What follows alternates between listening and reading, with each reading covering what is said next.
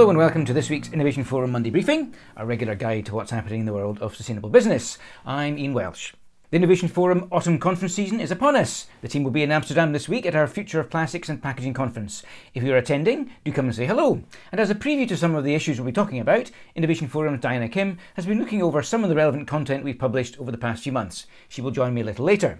That's to come. First, though, to talk about some of what else to look out for this week, here's Innovation Forum's B. Stevenson.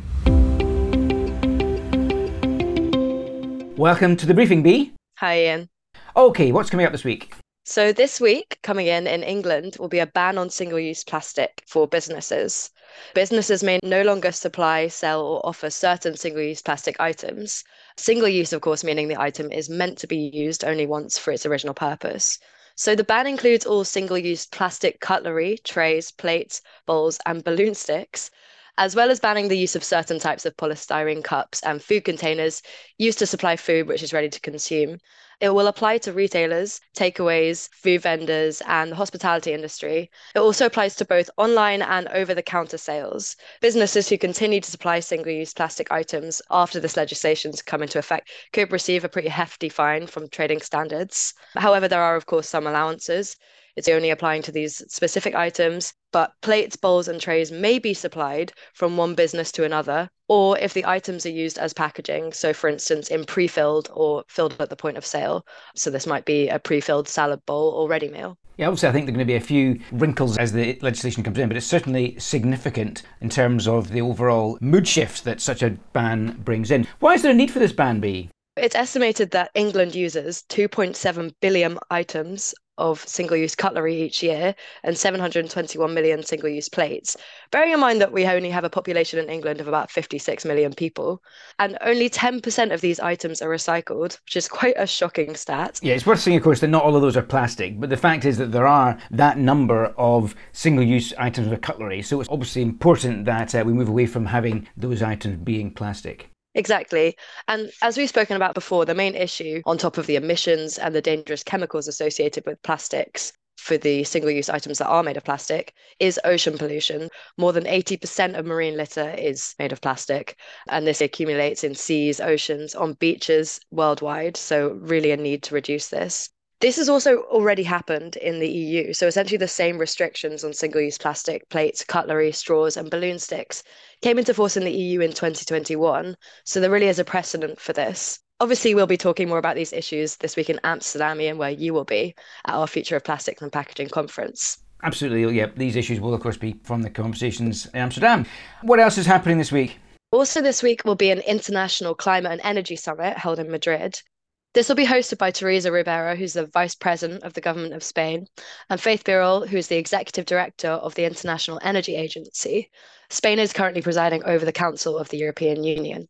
The summit will focus on the urgency of accelerating the global clean energy transition and keeping the Paris Agreement goal of 1.5 degrees warming alive, which really means ensuring that the world's emissions peak before 2025 and then fall rapidly until they hit net zero by 2050 or earlier, according to the International Energy Agency.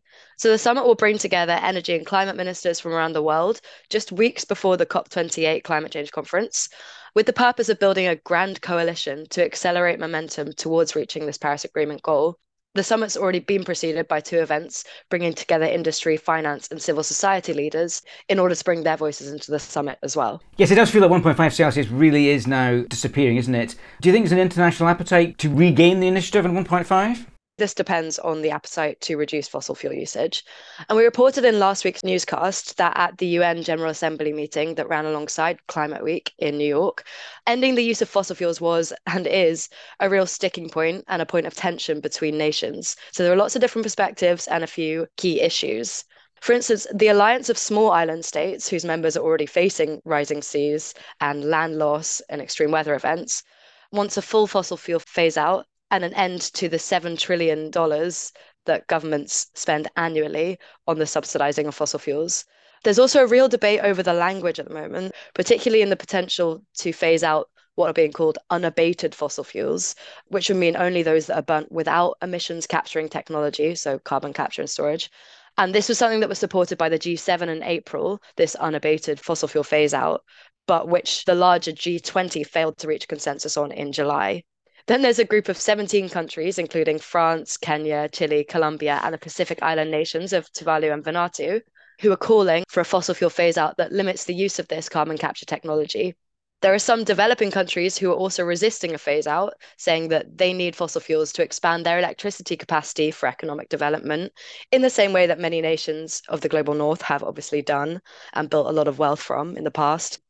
So, a lot of differing perspectives there. And this meeting, as the last international summit before COP28 in late November and December, is obviously so important in trying to take all of these perspectives, find some way to start cutting emissions as fast as possible. Of course, this comes at the same time as the UK government has decided to issue new licences for drilling for oil in the North Sea. All right, Bea, thanks very much indeed. Thanks, Ian. We'll be talking plastics and packaging this week at our conference in Amsterdam. My colleague Diana Kim has been looking at some of the relevant content we published over the past few months by way of a preview of the event. Welcome to the briefing, Diana. Your first time. Lovely to have you with us. Hi, Ian. So what are some of the issues that anyone attending the conference this week might like to be thinking about? It's been an exciting year for the plastics industry so far. The draft of the Global Plastics Treaty, which aims to address the entire life cycle of plastics, including production, design, and disposal, has been recently published. It's taken a while to get to this point. Innovation Forum's Bea Stevenson spoke with the Environmental Investigation Agency's Chris Dixon last year about what she hoped would be included in the treaty. It's certainly a fascinating listen to see how much they got right.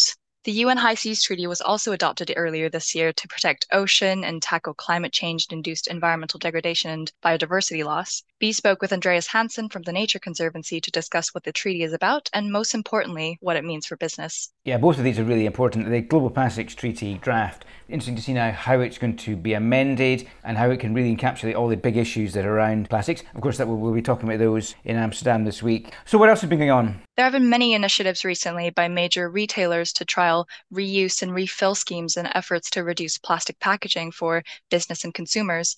In a written piece, Bea evaluated the effectiveness of these schemes and the potential of the approach in the future.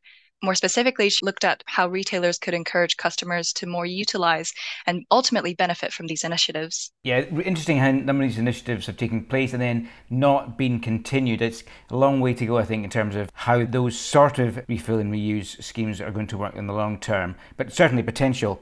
We also did a webinar, didn't we, on chemical recycling as part of our big debate series, and it's something we'll be talking about this week. So what's the latest on plastic recycling technologies? Yes, chemical recycling and its potential for developing more circular models for plastics is definitely a hot topic. The webinar participants included UK Research and Innovation, the Environmental Investigation Agency, Eastman, and the Cradle to Cradle Products Innovation Institute. And this hour-long session covered the feasibility, benefits, and ultimately the future of chemical recycling. Even if some of the listeners weren't able to join live, it's definitely worth checking out the recordings. There's so much interesting stuff going on. I'm looking forward to discussing more in Amsterdam this week. How can our listeners get access to the content you've been talking about? The post I've mentioned earlier is on the Innovation Forum website, which links to all the content we've discussed. For those joining us on Tuesday and Wednesday at the Future of Plastics and Packaging, it's useful content to listen, watch, and read on your way to Amsterdam. The link on the blog is in the description of the podcast. Many thanks, Diana. Bye. That's it for now. The Monday Briefing will be back next week. And look out, as ever, for the weekly podcast on Thursday, where I'll be reporting from the Future of Plastics and Packaging conference in Amsterdam. Until then, goodbye.